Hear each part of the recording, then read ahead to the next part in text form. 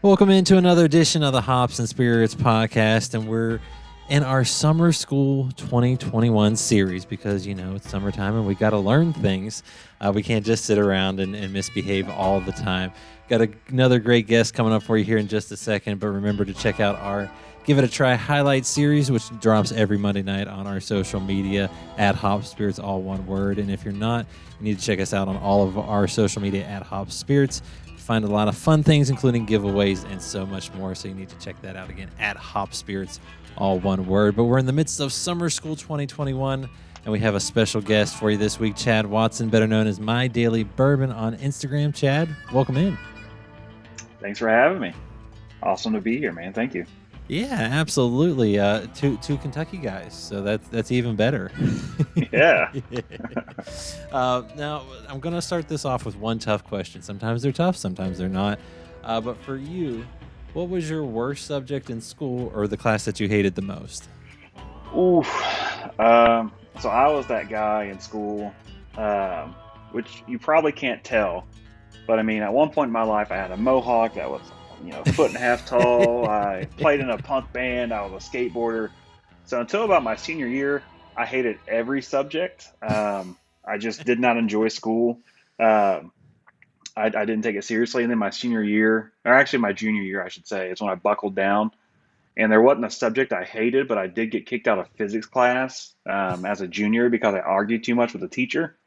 So I'd probably say that because I was heavily into mathematics and science, art and music, and I like to question things. Why does something do something, or why is it this way?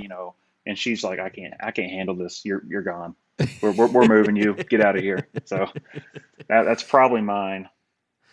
See, for me, I never loved English growing up, which is weird because I ended up becoming a writer and getting into like public relations and things like that. But I think the one class I really hated the most was in college, and it was, I believe it was macroeconomics. The professor looked like Santa Claus, but had zero personality and about put me to sleep. And I wanted to go into business after that class. I did not want to go into business anymore, and I was ready for a major change at that point. Which that if that tells you anything about how bad of a class that was, it just was not for me. That was a wake up call on college life, so to speak. I had a teacher like that as applied mathematics and engineering when I was in college, and I mean it was pretty much cut and dry. Here's your equation, do this, and the teacher would give you an hour long like breakdown of the equation, and everyone's just like come on, man, let's move along. Yeah, just slowly fading in and out. Just someone falls out of their chair. which can happen too on the topic that we're about to talk about too. I mean, if you just have too much fun, you might be falling out of your chair. But for those that don't know, or maybe they're just this maybe the first time they're hearing about My Daily Bourbon, that's your Instagram handle. Yes. How did you start that, and kind of why did you start that? I was using my personal page, and for about a year, it'd be like, hey, look what bottle I have, or I'm drinking this tonight, or I'd take a somewhat half-assed picture next to my record player trying to be, cool. And during that fall, winter, I never really shared my passion for bourbon. I had several bottles, nothing like I have now. But I was posting more often than not just about whiskey. And I made a post one day. It's like, my girlfriend's getting angry with me only posting about bourbon. And a buddy of mine, David, who I worked with at Walmart in Moorhead, was like, why don't you start a whiskey page? And I was like, God damn it, you are smart, man. So I had the intentions of going purely, I went with My Daily Bourbon. I was like, I'm going to post every day. I might do a review every day, do something every day. And then I realized that's hard. Mm-hmm. There's 365 days in a year. I work retail. I work a lot of hours in retail, not as many as I used to, but posting every single day, especially reviewing, means I was, one, drinking a lot, and two, I was doing nothing but spending money. Like, all right, I don't have this bottle. Someone said review it. I would buy it, and then I'd spend like 2 hours analyzing something on my iPad, like ignoring my girlfriend and the world. So I got in this habit of Now I'm just going to review periodically, but try and post as often as possible. There you go. Hey, and that is one thing I learned really quickly. Is if you really want to post something new every day, that's a lot of, and it's not like you might have like one beverage or one brand that you like or you're feeling for a little while. Right. Well, guess what? You can't really drink that one or post about it every day because then that's not exciting. Right. So yeah, no, I totally get that, and it's funny because I've heard a lot of other people say I had it on my one page, then my family and friends got tired of me showing off all my all my beer or my bourbon, and next thing you know, you've got this. I love to hear that. Now, for you, you kind of mentioned the bourbon journey a little bit there, like you said, you had bottles and such, and then, but not like you do now. How's that been for you? How did your bourbon journey go? Did you always love it, or is this kind of a recent? So I'll start back when whenever I was, high school, I didn't drink whiskey. High school, it was, for some reason, I drank spiced rum. I mean, if I had the money to get someone to buy me Captain Morgan, that was like living, high life right there. Otherwise, it was like Sailor Jerry's or whatever cheap knockoff I could get, and Monster Energy drink. And I don't know why I mixed those two, but I did. I mean, that was like Four Loco before Four Loco was a thing, mixing caffeine and alcohol. Mm-hmm. Mm-hmm. Um, and then slowly, I hung out with a lot of older people, and like I said, I played music, so I got to know like these people in bands and at little bars and stuff. And one day I was hanging out with a guy at a bar, and he was just like, Makers. You ever had Makers and Coke? And I'm like, no. I'm 19 years old, never had Makers and Coke. And I probably shouldn't be saying this, but Yeah. so they didn't ask me my age. I don't think they knew my age, but he gave me Makers and Coke, and I was like, man, this is really good. Um, so I got to hanging out with friends. I had some friends who that's all their dads drank, or they drank Makers and Coke. I grew up in a small town. Uh, we had one bar, one liquor store, and like seven churches. So most people on Sundays where I grew up, you couldn't buy alcohol. So on Saturdays, the bar and the liquor store were slammed. Everyone's getting their Makers, their Woodford. On Sunday, they go to church. After that, they have dinner. So I'd go meet up with some friends. We'd play music. I really got into just enjoying Makers neat.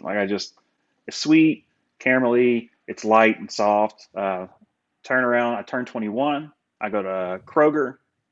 I get a bottle of Makers 46. Like that's, I'm special. I bought this $28 bottle of bourbon. Like this is crazy.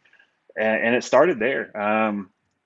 And periodically I'd go through phases where I'd get really into whiskey, or I'd go into rum or something. Like I actually started enjoying just drinking rum neat, finding nice rums, but I always kept going back to whiskey.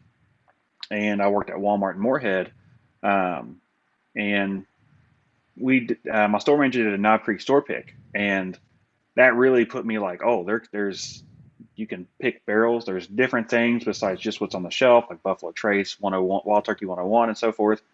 So then that kind of sent me down the spiral, but I had a rule. I'd never buy more than two bottles, no more than two bottles.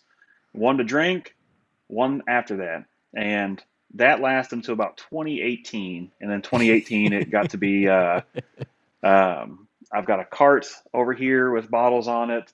I've got 10 boxes in my room because I don't have the space for them. And I mean, it's grown over the last 3 years just exponentially. And your girlfriend's still okay with it all, right? She puts up with it. I mean, she deals with it. Hey, as long as she hasn't said you can't buy bourbon anymore, life is okay. Well, we're looking at moving. Like we're moving here soon, and we went and looked at apartments, and there's this one that had a nice big walk-in closet in the guest bedroom. And I was talking about buying like display cases and stuff, and shelving, and she's like, "Oh, this walk-in closet, it's 5 wire racks tall," and she's like, "All your bourbon can go in there," and I'm like, "Hell yeah, it can. That'll be for me." See, she has accepted it, and that is a good sign. Now, it is, man. Now, you don't talk about this a lot, but you are kind of in the bourbon world a little bit with your retail job. What's kind of one of the coolest parts about that? Because obviously you get to do some special things that way. Even with your My Daily Bourbon account, I know you get some on occasion some media samples, so to speak, like myself. What's one of the coolest, best parts about being in this kind of world, so to speak? The fun part is I've been in retail for a long time. And to finally mix the two together and to work for the company that I work for and be able to talk whiskey every day or tequila or rum, that's awesome. And then to get, like you said, media samples, when a customer comes in and they're like, "Hey, have you heard of such and such?" Well, yeah, I've tried it. I got to try it. They sent me an early release sample, and I think X, Y, and Z.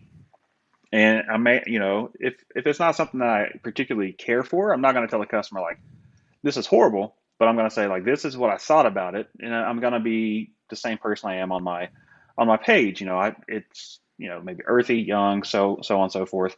But and then that can kind of help them decide because I mean I'm there to help sell spirits. I'm a spirits manager, so Hmm. giving them the honest opinion and being able to meld these two worlds together has been really cool. I have a fellow person I work with who does the same thing. He has a podcast, and just being able to mix those together with him has really helped our customer base. And that now they're like, we are informed. They trust our decisions. They trust our palates most of all because I can, tell you something that everyone knows, like Buffalo Trace. It's good, but we don't Yeah. we don't have Buffalo Trace. I might get an allocation every 2 months of Buffalo Trace, which is nuts being in Lexington, Kentucky. But I can tell you what's close to Buffalo Trace and what tastes similar to it. And because I've been able to mix these two worlds together, that they trust me, and I want people to be able to trust me.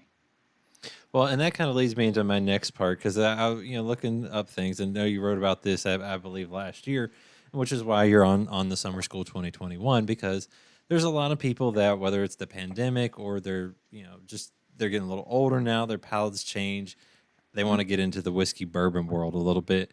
What's what's rule number one on starting kind of a collection or how to start a collection? So my rule number one is, let me get this pulled up here. Uh, it's we'll say 1.1/1.2 for me. Um, have a budget. I have friends, I have customers. There's so many people I know who don't set themselves a budget, and they'll go to some store out. I mean, Kentucky is kind of like the Wild West with pricing and finding bottles. I mean, you come to somewhere like where I work, where I get an allocation every 2 months, and it might be 12 bottles, and we're at retail versus going down to like Eastern Kentucky, West Kentucky, or South Central Kentucky and finding that bottle at a mom and pop store marked up 300%. So set a budget.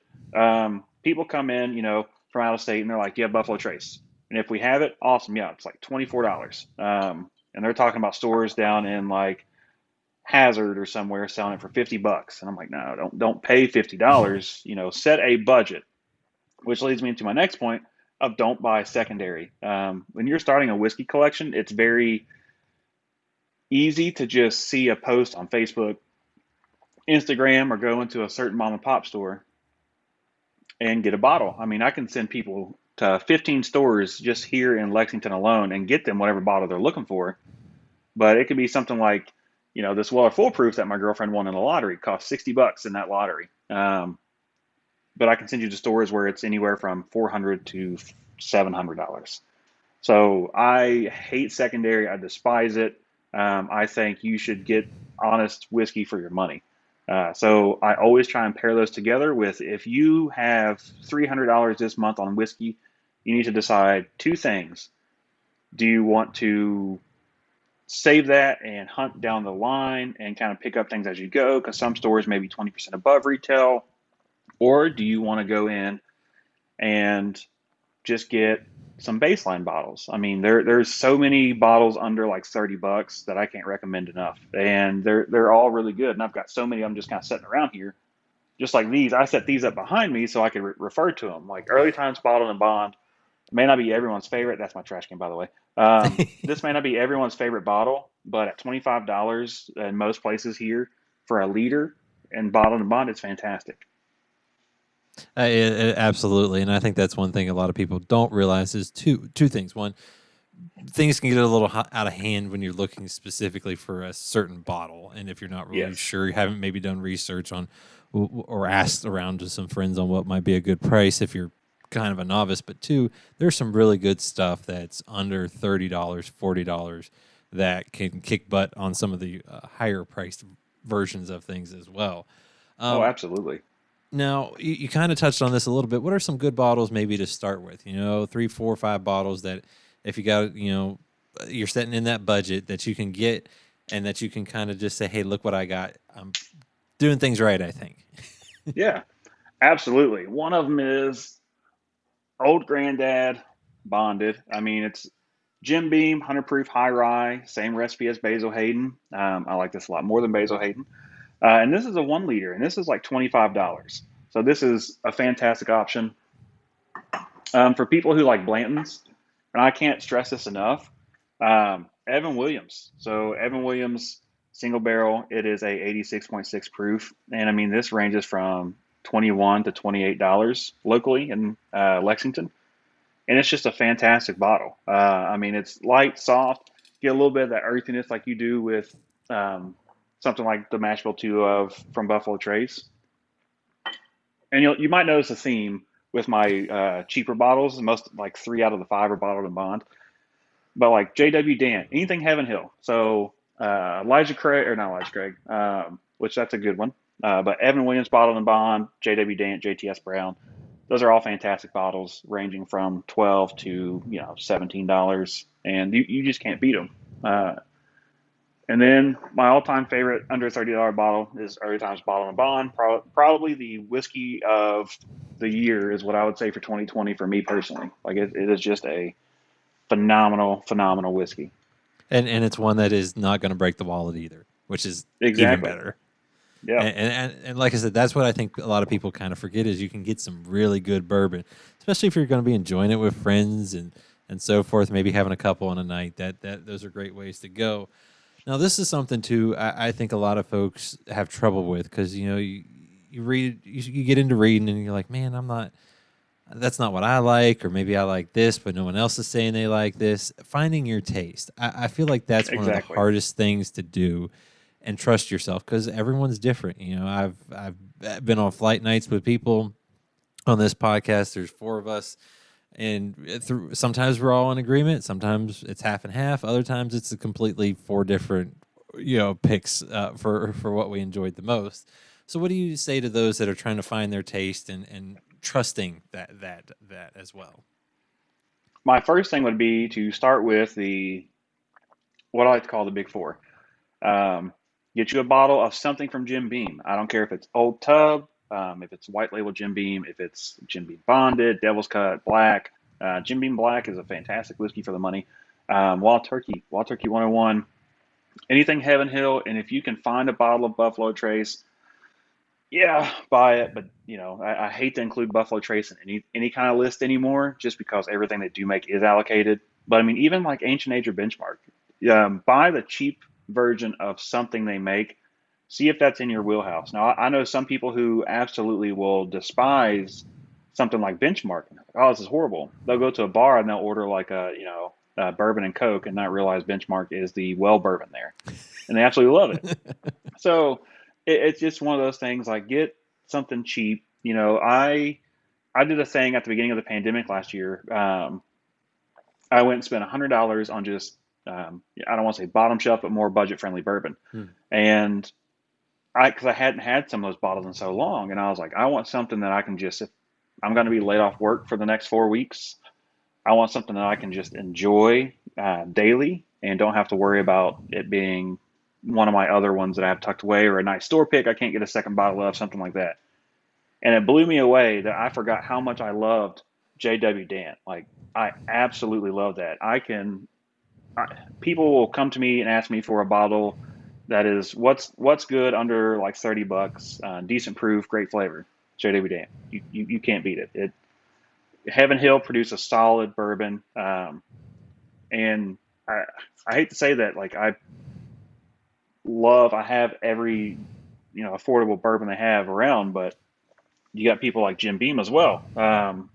Jim Beam's probably the distillery besides Makers. Like Makers got me into bourbon, and then I got really into Jim Beam, things like Knob Creek and the experimental line of stuff they were doing several years ago. That really kind of let me see what is in bourbon. I mean, like the 6 row, that 6 row barley they did, the wheat, like all those little 375 things. Mm-hmm. When those released several years ago, that blew me away. Like, oh, there can be other bourbons besides like, or different styles of bourbon besides just the basic 10 labels you see on most shelves in every state. Like, that was cool to me. That really got me involved in it. So find a distillery that you can get behind. And I always suggest, 1 month, spend $20 on a bottle. If you don't like it, you're out $20. At least you got a mixer. The next month, Hmm. do the same thing. And it's going to take you a while, but I mean, or if you've got the money to do it, buy them all at once and just see. I love to have my girlfriend serve me flights, blind flights, and just seeing what comes Right. out of those. So there'll be sometimes we'll put a bottle like, oh, I absolutely love JW Dan, but on that the next day I always give people crap for loving JTS Brown just because there's that head to head. But there's been several occasions in blinds where I'll pick Brown over Dan, and I'm like, wow, this is just my mood today. So you really just need to experiment and don't be afraid to start with those budget bottles and those cheaper options because that's the foundation of every bourbon that every distillery makes. I mean, it's before you have Buffalo Trace, you have Benchmark. Before you have Blanton's, you have Ancient Age. So like that's why I always tell people start with that. See if that's right for you. If you don't like that, you probably won't like what else is coming out of the pipeline. Absolutely, and I think one thing you said there too that makes a ton of sense. And if you can do it, and you've got maybe a friend or a significant other that can help you, is doing those blind tastings because so many Yes. people I feel like are shocked when they do it because like Wild Turkey 101 will blow out other bourbons of a similar range because you just have that connotation of, oh, it's a cheap one, or I did that back in college, or whatnot. But when they try it blind and you have no preconceived notion, it's amazing what your palate will pick up. Oh, absolutely. I had a buddy. He had never had Jack Daniel's barrel proof, single barrel proof. I was like, man, you need to try it. No, it's Jack Daniels. I don't drink Jack Daniels. You need to try this. And, he loves Last Creek Barrel Proof, Stag Junior, all the big allocated things. And I was like, you need to try this. So he bought a pint. He took it home. He had his girlfriend set up a blind for him and his roommate, and they both picked Jack Daniel's single barrel proof. And it blew them away because they did four barrel proof options, and that came in number one for both of them. They're like, there's no way, there's no way. And I'm like, you think Jack Daniels, you just assume it's the standard Black Label or Gentleman Jack. You don't realize how good other stuff can be if you don't try it. Exactly, and that's kind of my thing too. Give it a try. You just never know what you're gonna love. Something that I think some people may be a little nervous to try at times, or maybe unfamiliar with, is store picks. Yeah. And talk a little bit about that because I know in your roles there, you said go grab a store pick or two, because obviously that's something unique that only they're going to really have because it's done a certain way that not everyone's going to be able to enjoy or get. Right. So, I mean, things like if I just poured some of this, a new riff. This is a Jay Arisman new riff pick. I can't tell you the last time I had just regular new riff because their single barrels they range from anything from like earthy, spicy to desserty to absolutely just like way funky. And I love seeing that difference in there. None of them are bad. That's like Knob Creek. I don't believe there's a bad Knob Creek single barrel. There's good, there's great. So find a store, go to a store. Some store picks cost a little bit more money most of the time than your average bottle. Like a New Riff store picks $20 more than the small batch, but that store more than likely went to the distiller. They took their time. They picked that barrel. It was a decision that they like. And you have there's two ways to pick barrels. There's picking it based on your client's palate, which where I work, that's how we do. That's my washer. Um, there's two ways. So we pick based on our client's palate. So most people want that butterscotchy, desserty, caramel, vanilla bomb. And you got some places who pick what I call off profile. So they're going to pick a barrel that is just very funky and weird, which I've posted about on my page. I've got a new riff called Cherry Cordial. It is nothing like any other new riff. It tastes like you just bit into a cherry cordial, the chocolate, the cherry on the inside, that little sugar syrup that's in there. But I've never found that in new riff before. So it really just it's an experimentation on your own. If you decide that you like Russell's 10-year small batch, it's a great bottle, but you want to see what a single barrel tastes like. See if that store has a store pick. Um, Wild Turkey makes fantastic juice. Russell's Reserve is a great option, and you can get a single barrel from like $60 to $70, and they're usually 9 to 11 years old. So and it's cool because they're age dated, so it tells you. And if you like it, get them because that's a once in a lifetime thing. Like you're never gonna have that barrel again. And that's what I tell every customer who comes in my store. They're like, "Oh, I really like it." Well, buy as much as you can if you like it that much because I can never pick that barrel again. I can get close, but I'll never be exactly on that. And that's like I don't have it up here. I've got a I always refer back to Knob Creek because I just love Knob Creek picks, but I have one that's called See No Evil. It's a 10-year, 1 month Knob Creek. It's the best Knob Creek I have. People were literally coming into my store, hunting through boxes on my display to find that bottle. Like, where's the See No Evil? Where's the See No Evil? Where's the See No Evil? I don't have anymore. Like, it's gone. We only had of that particular barrel. My store only got allocated because we split between 4 stores. I only got maybe 150. That's 150 people who can enjoy it if everyone gets one bottle. And for about 3 months after it was gone, people were still hunting for it, and they're like, I need that barrel, and I'm like, I don't have any more of that barrel. It's gone. That's if you find a store pick you like, go for it. And that's what we try and do where I work is we pick barrels based on that heavy butterscotch caramel flavor, and it really resonates. When a customer when I go to a store like a mom and pop shop and they tell me they picked a barrel, what's it taste like? And they're like, oh, caramel bomb. Well, sign me up because I want that.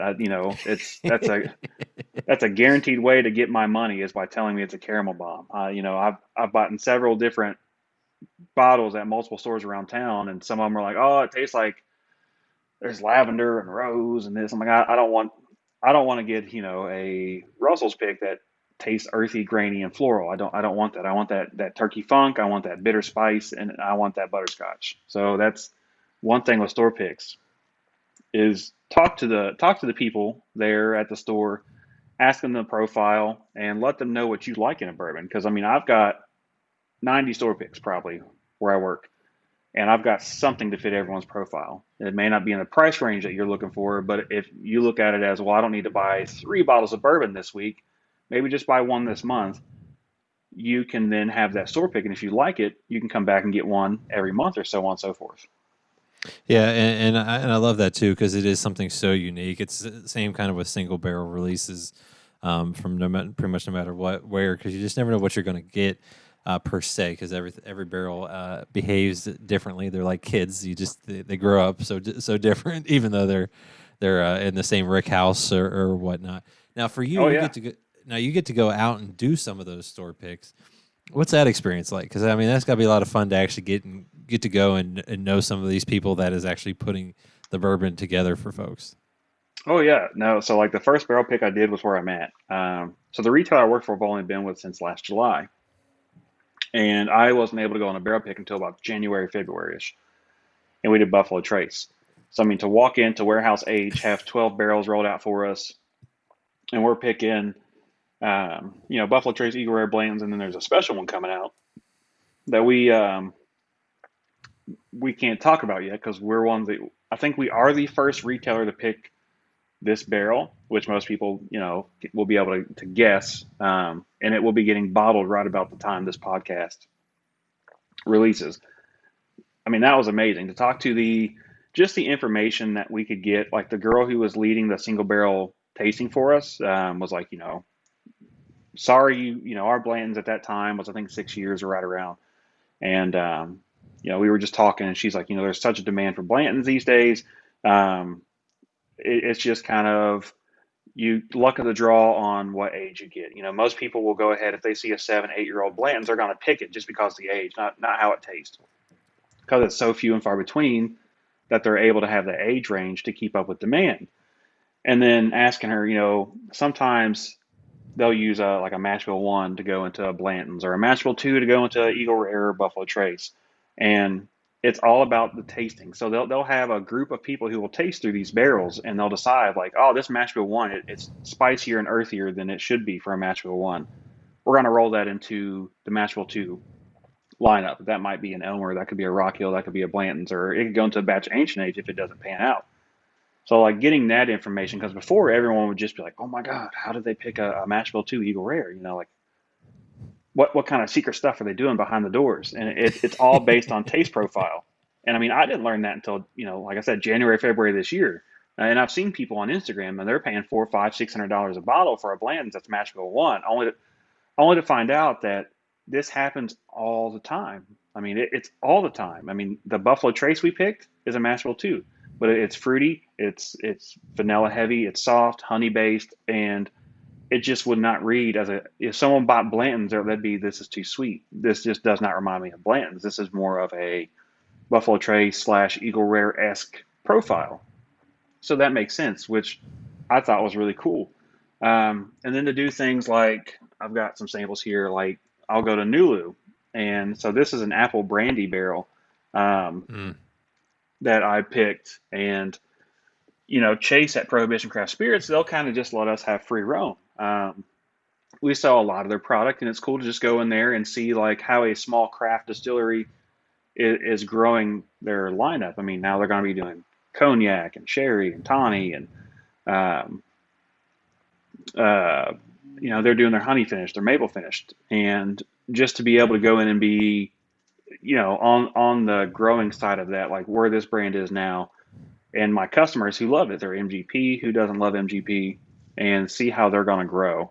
So it's really fun because, I mean, most of these barrel picks that I've been on or that we do, until you go do it and you get to talk to the people at the distillery, there's just some questions that just go unanswered, and then you're like, that's common sense. These big conspiracy theories, and and it's just like, we all should have known that. We all should have known X, Y, and Z of why this is happening or what is going on here.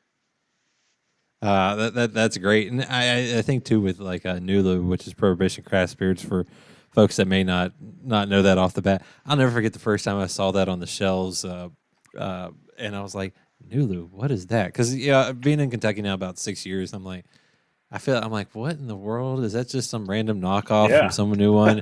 And now that I've had it and been able to taste some of it, I'm like, no, it's not a random knockoff. It's pretty good. They're doing some really cool things.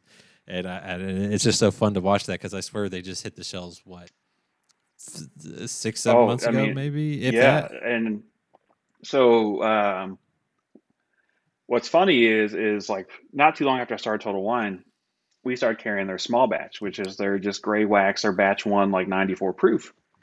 And Chase, who now I've become really good friends with, was like, oh, I hope it does well, yada, yada, telling me tasting notes and stuff. And, I'm just like, this is, who is this guy? He's selling me sourced MGP and talking about how good it is. And I'm like, I love MGP. I love, anyone who sources it, whatever. But I'm just like, man, this, what's this guy doing? The wax is going to set him apart. And lo and behold, I bought a bottle. I really enjoyed it. I was like, damn, this is really good. Like, this is a good blend. This is a good batch. I started hunting through the back room of my store. I was looking for something one day, and I found like an entire barrel's worth of box quantity of a Nulu barrel pick that no one had put out. Like, no one just put it out. It got picked before I got there, and it just, when it came in, shelved in the back room in the steel. So I put it out. People see the gold wax, and they're like, what is that? What's New Louisville? And, I'm like, what's Nulu? And I'm like, I don't know what Nulu stands for. Come to find out, it's New Louisville, which I had no idea until a few months after that. So it's cool to see like a brand like that just kind of take off. And I mean, that's, I've got this toasted rye back here. Yep. That's Love phenomenal. The only other people besides them who are doing like a toasted rye at cask strength, to my knowledge, I mean, there's Down Home, which is the pick next to it by Medicinal Whiskey. That's phenomenal. And like Sagamore Spirits. Everyone else they're doing a proof down. And I mean, I love cask strength. I want to be able to tailor my whiskey. If it's too hot and I want to put a cube in it or some water, let me do that. And it's just you can experiment with your own whiskey. And a brand like Nulu, who lets me go and pick a maple bourbon or apple brandy or something like that, to give me that experimentation, it's just a fun process. And then something else that might be fun for folks, but can also go horribly wrong, is trading bottles. But it's also something that you might want to do if you're going to grow your collection. So some do's and don'ts on that. Always do it with someone you know. Don't I've not been bitten by this because ironically enough, I don't trade a lot. I have traded several bottles. I don't trade a lot. The reason because of that is I'm a hoarder. I'll get barrel picks and I'll post a picture and someone's like, I gotta have that. And it's like, oh, and I've got three, but it's like, man, it's a damn good barrel pick. I want all three bottles that I have. I don't know if I want to trade one up. And then it's like, I'll give them one. I'll go buy another one. And then I won't buy another one and I'm left out. But I'll trade occasionally and I have no problem doing so. I have a buddy in Virginia who I've traded with several times. And the way we grew that friendship was with samples. Um, I traded samples with him. He traded samples with me. We kind of built that relationship. So it's not just like, oh, I've met you. Here's a bottle. It's let me get to know you first. And then over the course of a few months, we swapped some samples. We traded some bottles and we grew that. And it's nerve wracking to, the way to go about that. Cause I mean, it's not the easiest thing to do with someone who's 8 hours away. And when you're online, you're on the internet, you don't know who you're talking to, what they have. I mean, I've got buddies who were, oh, I paid this guy $600 for an old Rip or for a Pappy 15, old Rip 12 or whatever, and then they never get it. And I said, well, your first problem is you should never pay someone you don't know for a bottle. Mm-hmm. That brings me back to the secondary market. I don't like it. I hate it. But when you're trading bottles, do it with someone you know. Or there's, like Safe Bourbon Trader on Instagram, safe underscore BT2 or whatever his user handle is. And that's a way he's the middleman. Not saying it's perfect. I mean, there have been instances where trades have gone wrong, but that's a good start. Like I said, I suggest samples, but find out what you want to trade. If you're trying to get a George T. Stagg and you are going to have to give up several bottles. I mean, you're not just going to be able to say like, hey, I've got this ultra limited rare Blanton store pick. Give me a George T. Stagg. No, that person who has that stag is going to value that at probably secondary pricing of around $500 to $700. They're going to want $500 to $700 worth of whiskey in return, whether it be at retail or on secondary. They want it to be worth their value. Motorcycle. So always know going into it what you want and what you have and how you're going to get there. And I cannot stress enough. Just because you have heard of a bottle selling for XYZ amounts of money doesn't mean you're going to get that in a trade. It's what I feel. I don't do secondary. I don't trade on secondary. If I trade a bottle to someone, it's at retail. And I mean, I'm just honest like that. If I've got an Elijah Craig toasted barrel, I've had friends who've traded it for like 2 or 3 Weller Antiques or a couple Weller 12s. That's a $45 bottle. I'm not going to overcharge you for it. After tax, around $50, it's $50. I'll trade you for a $50 bottle. And that's just how I see it. I'm honest. Yeah, they could take that bottle and sell it for $200. I don't care. It's not mine anymore. But I like to be honest with people. So you can rush into trading bottles and get whatever you want. And I have friends who have done that and they're like, oh, I own a birthday bourbon now. But they won't open it because they're trying to trade that up into like, give me a 2016 George T. Stagg at 144 proof. And I'm like, you're working through this. You're chasing that high that you're never going to actually like achieve the final result of. At some point in time, if you're trading bottles, you need to step back and realize these are meant to be open and drank. So you need to set aside like, these are the bottles I want to trade. This is my end game. And I'm going to enjoy these. Otherwise, you're going to wind up like some of my friends who, they could have 10 Weller full proofs in their lineup, but they're never going to open them because they want to trade them in a few years to see what they can get. And that's do what you want with your collection. But to me, that's just not, why would I tie up that money in something like that if it's not going to benefit me in the end? No, and I love what you said there too. Enjoy the bottles, because that's my next thing is, there's some people that I talk to, they're that way. They open the bottle, they crack it open, they enjoy it. Doesn't matter what it is. Could be a Pappy, could be a rare, a BTAC, something like that. They're going to crack it and they're going to enjoy it because that's what they want to do. I think that's another thing folks need to do. Enjoy the bottles they have. Yeah, absolutely. I mean, so my girlfriend won this in the Total Wine Lottery, and I've never had a Weller Full Proof. I've had one pour of it at Justin's House of Bourbon, and it was phenomenal. And as soon as we got home that night, we cracked it. I mean, it's open. I'm not trading it. I've only had a small pour of it, but I mean, we're gonna drink it. It's not. This isn't a shelf novelty piece. This isn't something that I mean, if I have a bottle and it's not open, it's either A, because it's a second bottle to something else, or I'm waiting for the right time. And I mean, this is another example right here. My Wild Turkey's Master's Keep, 1894, only available in Australia and New Zealand. I got this bottle, and immediately within 3 days, we went through half of it. Sampled it out to friends. I mean, this is the mission sticker. I mean, this flew from New Zealand to Australia to like Alaska, around. I mean, at one point in time, this stopped to do a supply drop on Antarctica. I mean, so this bottle has seen some stuff. A friend helped me get this bottle. I'm sharing it with my friends. I'll probably never be able to get this again. So why would I not share that with other people? And I mean, that's the thing with me is open your bottles, enjoy your bottles. I get it if you want to save. Like I've got a Michter's 10 year I'm saving for my girlfriend and I for whenever we hit our 10-year anniversary. I get when people do No, that, but don't just stack bottles because you want to say you have it. At the end, if you've got 50 bottles of, Pappy Van Winkle that you won't ever open, who cares? I mean, what is it? That's the story of the man with his money in the fire pit. He just stares at it. It burns up. He doesn't know what to do. He has nothing to look at anymore. So, I mean, if you don't enjoy it, why would you spend the money on it?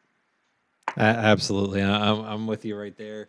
And kind of my last question on the what or how to start the whiskey collection is, I know you kind of mentioned be careful on the secondary, set the budget, but is there anything really that folks should avoid right off the bat? I would say avoid. So, when people come in, they talk to me and they say, what's the difference between New Riff and New Riff Single Barrel? As I explained, New Riff Single Barrel can range. Like, there's a wide range there.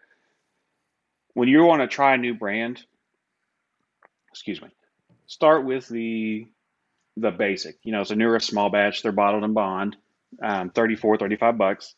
Give that a shot. If you like that base product, you could probably love their single barrel and what it could grow into. But if you go spend $50, $60 on a bottle, you're going to think, man, I hate that brand. That brand's horrible. It's terrible. I don't like it.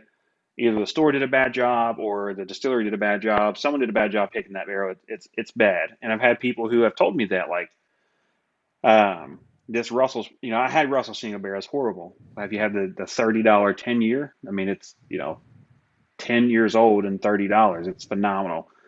No, I had the single barrel. I hate it. Sometimes, like I mentioned earlier, you just have to start with that entry level product. You need to get in that entry level of the brand. So don't buy secondary. Don't assume that the higher end version of a bottle's better, because it's not always better. And don't take what everyone says. Don't not. I don't think everyone should take my opinion 100%. I give my opinion because that's how I feel. But just because I like a bottle doesn't mean you'll like a bottle. I mean, Hmm. we could be right the same 9 out of 10 times, but I could tell you, oh, this $100 bottle is fantastic. I love it. And then you hate it. So experiment a little. Don't assume that every web page, I go to pages like Bourboner and stuff like that, and I love the content they put out, but I'm always hesitant on certain things, um, because in the past I've either been burned by a bottle or I've not agreed with their palate. So you have to take your individuality into aspect there, and that comes with a pocketbook. So I mean, if you believed everything that I said that I liked, which I'll find something about every whiskey that I like. I mean, it's not all whiskey is bad, and not all palates are bad, but there's something enjoyable about every whiskey to some degree. And I think that people should not just assume like things like Weller. Weller's a fine product. It is. It is a fine product, but There's so many weeded bourbons out there. Like Maker's Mark Cask Strength is phenomenal, at like $45. It is just a delicious, delicious cask strength weeded bourbon. Larceny Barrel Proof, people hunt for that, and Larceny Barrel Proof has had more hits, or I mean, more misses than hits as far as ratings go. Um, so just don't assume that the higher end version of a bottle, once again, is better. Try Larceny for 25 bucks. If you don't like it, you will not like the barrel proof. If you don't like the base product, making it spicier, hotter, and more expensive is not going to mean a better product by any means.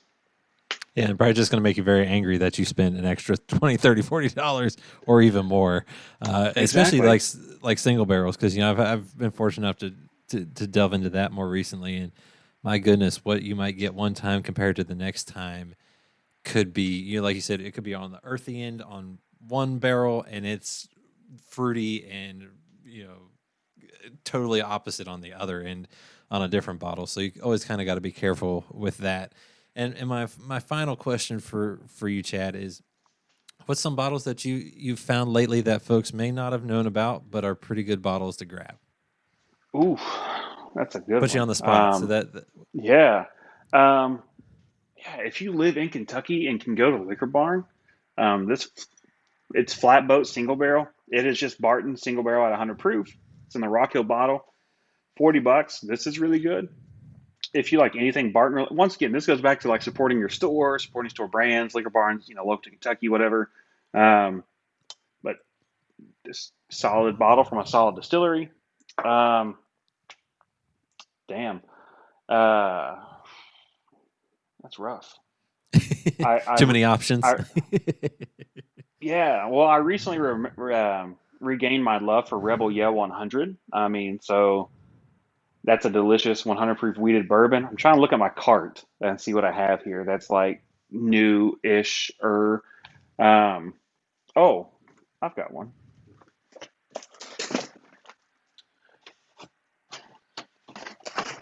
I have not opened this bottle yet, but John J. Bowman Single Barrel. What most people don't know is the Bowman Brothers brand is a Sazerac product, and it's widely slept on. And the single barrels to me are vastly better than some of the Buffalo Trace store picks I've had. So for around 50 bucks, I mean, you're getting a 8 to 12-year old single barrel. That's fantastic. And I also recently regained my love within the last month for some Wild Turkey 101. I've had it. I knew I liked it, and then I got a bottle for something that I'm doing on a project with some friends, and I was like, damn, this is so much better than I remember. It's really good. Why have I not had this in like over a year?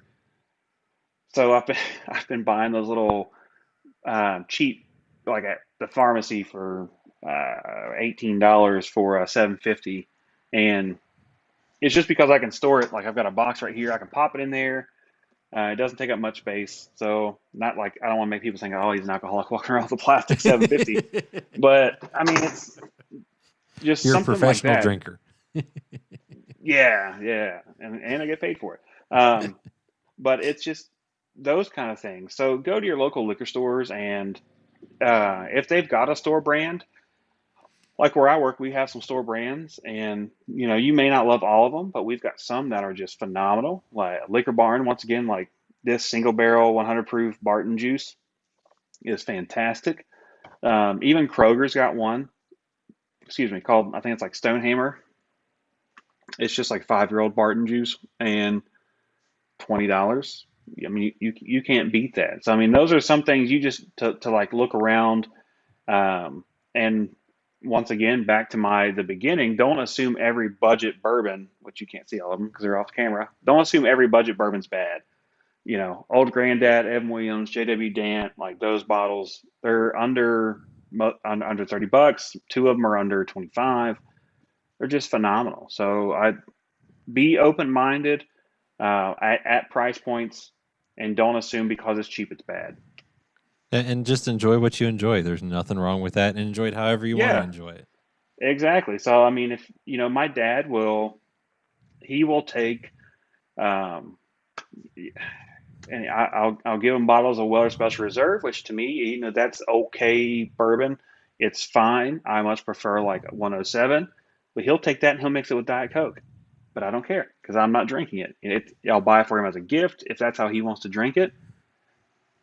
Cool, but I'm gonna drink whatever I want, neat. Or there's some days where about 3 months ago I was like, I've not had Buffalo Trace and Coke in a long time. Like we're talking like 3 or 4 years now. So this bottle was about up to here that night.